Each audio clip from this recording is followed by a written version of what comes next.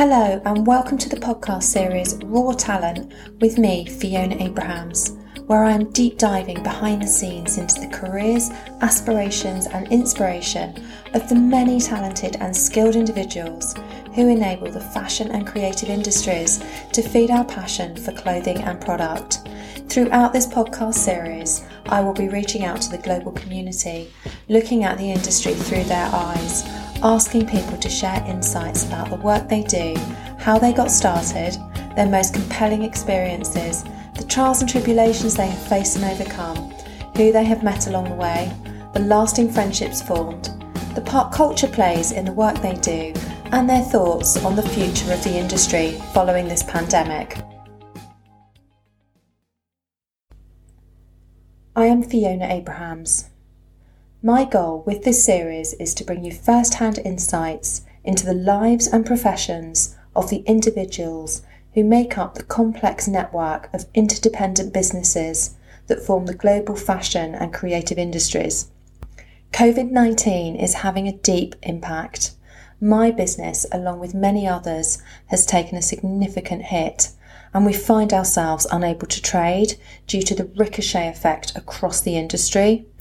This has prompted me and others to explore alternative ways of staying connected by deepening our digital footprint and creating new initiatives that enable us to share our stories and experiences with the aim of inspiring, connecting and making you laugh.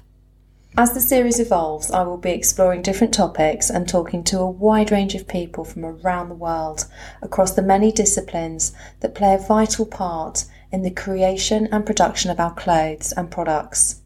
This includes designers, PR, marketing and e-commerce professionals, stylists, fabric and garment technologists, product developers, production specialists, sales executives, buyers, merchandisers, retail and operations staff, and of course senior executives. People are drawn to work in the creative industries, often because they are inspired by creativity itself. You will hear the craziest stories and gain an insight into the psychology of the industry, informed by a melting pot of diverse personalities. You will see how it conspires to proactively create, corrupt, flourish, destroy and unite. My aim through this series is for you to hear how people react or respond in a wide range of situations, shaped by choices, leadership and culture. Together with my guests, you will hear how we all traverse the game of life and see the vital role communication plays in everything we do. I have endless stories from my career and could easily make a highly entertaining and thought-provoking movie. There are lessons in overcoming adversity, building the confidence to thrive, and the most hilarious sitcom moments. I'm going to kick off the series by sharing a few gems in our first episode. As a child, I loved fashion and have vivid memories of my favourite childhood outfits, along with the hideous hand-me-downs from my aunt, which together inspired me to study fashion design. My school years were distressing. I was the only Jewish girl in a white state school with hardly anyone from any other cultural background. Hard to believe in this day and age. The bullying was non-stop throughout the day and ignored by the teachers who did nothing to intervene. However, I scraped the grades to get into college and study for an OND in fashion design. Keen to go on and study tailoring, the college wouldn't let me apply to the university I wanted to go to, as they said their students weren't good enough. Great vote of confidence. So I applied in secret and was accepted by UCA Epsom School of Art onto their revered fashion design course. As my career evolved, I later discovered the college had never stopped bragging about getting a student into Epsom. My first critique with the course leader was more like an old-fashioned army reprimand. She went to town, yelling her head off about the appalling presentation I had slaved over for my first project and how it fell way below the standards expected of students at Epsom. She was on such a roll. I was distraught and in absolute floods of tears. But through heaving sobs, I managed to ask her to stop berating me and tell me what I needed to do to meet their expectations. I went away, bought all the art equipment and tools needed to raise my game, and my second critique was much better and a huge relief.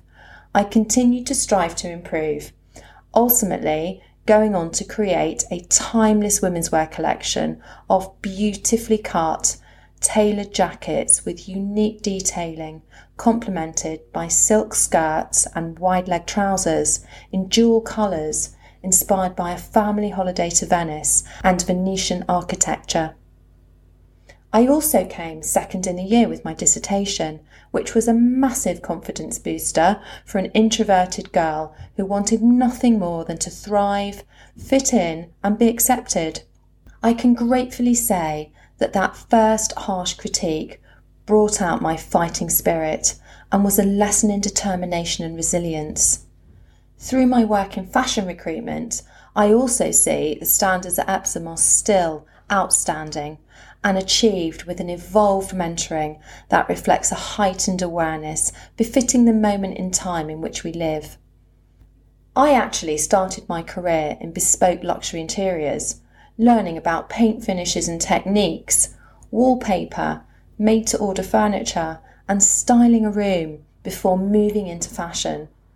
One of my early roles was as a fabric buyer for a luxury occasion wear brand, working for one of the craziest family businesses imaginable.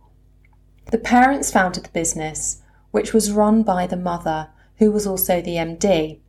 She was sharp-witted, foul-mouthed and short-fused, and prone to regular tantrums, mostly aimed at the management team, and had two long-suffering sons who'd been seconded into the business, despite the fact that both should have followed their own paths and passions in life, but were too weak to stand up for themselves.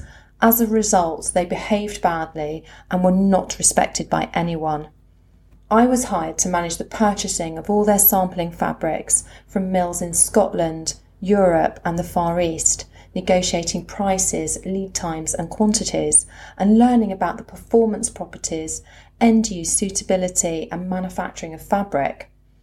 One of my funniest memories of the mother is of her having a gigantic argument with her youngest son, who was actually, I think, about 39 years old and had no short-term memory due to a brain hemorrhage a few years earlier. He actually shouldn't have been working, as his lack of memory caused chaos. She was spinning out and losing it in the sample fabric storeroom. She was a diminutive figure, and as her fury escalated, she picked up a giant roll of fabric and caber-tossed it across the room, missing me and her son, who leapt out of the way. It was so funny, we all burst out laughing, including her, while still spitting expletives at her son. I will share the story of how mini tyranny doesn't pay in a future episode. Keen to evolve my experience and leave the madhouse, a friend in buying at Miss Selfridge mentioned there was a position going at a large-scale high street supplier who designed and manufactured women's tailoring and coats. Nurtured by colleagues and a devilish management team, I flourished in building successful relationships with buyers and used my creative eye to work with in-house designers on the creation of strong commercial product, continually increasing the value of my accounts. This proved to be one of my most valuable experiences. In the complex supply chain behind garment manufacturing, things can easily go wrong, and fast fashion buyers were very often unforgiving, actively seeking to dish out penalties. Here, however, when something went wrong, the management team would crack a joke or three, depending on how bad it was, implement a solution and carry on. The banter was highly entertaining and the buyers loved them. It was a lesson in the power of positivity and it made them a fortune. An even more hilarious moment happened here. The chairman of the group was visiting one day. He was a giant of a man with a lion mane hairstyle. Imagine a long bouffant mullet-style Trump blow-dry. He walked down the showroom steps and stood with the MD, posturing like a cat that had got the cream, looking down his nose at everyone while surveying us and making comments. As they walked back up, he tripped up the last step and very loudly headbutted the wall. Somehow, the MD kept a straightish face and quickly ushered him into his office and shut the door. I was sitting at the showroom table with my sales director. We were just staring at one another, holding our breath. When the door closed, we gasped for air, and he made a quip about the wall surviving the impact. We all collapsed into hysterical laughter. The banter lasted for weeks. It was so funny and reminds me of a recent BBC scene from Miranda, where she is starting as an office temp. As she gets out of the lift, her trousers somehow catch and half a leg rips off in the doors. As great as my time was here, I was a young 20-something female in a male-run business, being paid 20k for handling accounts worth 5.5 million. And when I left to join a competitor, I increased my salary by 10k, which was closer to the market rate at the time. When the business I joined then folded 9 months later after losing 2 major accounts due to production problems, I felt like I needed a change. My next career step came courtesy of a random conversation with a recruitment consultant. He knew a girl looking for help to grow her budding one-woman recruitment consultancy.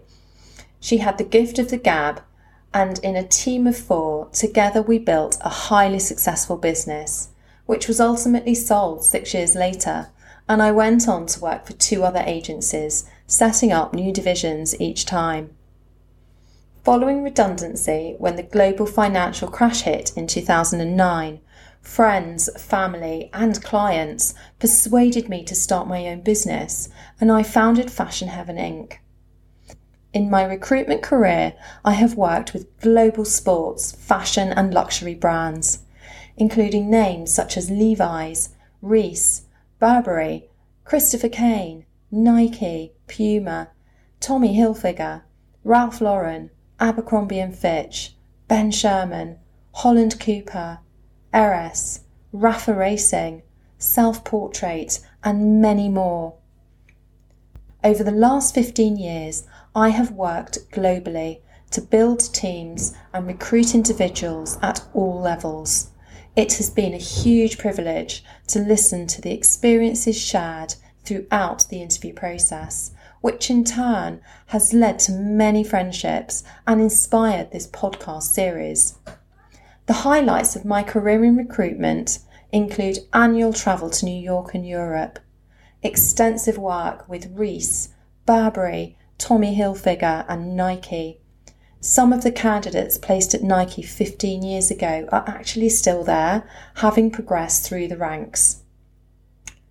Lots of my recent work has been with growing and emerging brands who are embracing sustainability through a variety of initiatives, which include tree planting schemes that offset their carbon footprint, use of stock fabrics and natural fibres, and in supporting artisan communities in Britain and around the world by cleverly combining traditional craftsmanship with a modern design vision to create slow fashion items that you will want to keep forever. As technology revolutionises our lives and industries, I have amassed valuable insights into e-commerce and the intricacies of digital marketing, online trading, and PR done well. I also have deep expertise in product design, development, and production, from concept to consumer and all the processes in between. I feel as though the coronavirus pandemic has created an opportunity for us all to take stock, take a step back and reflect. And I will be asking, how does the industry get back on its feet? And how do we as individuals redefine our lives to better serve our communities?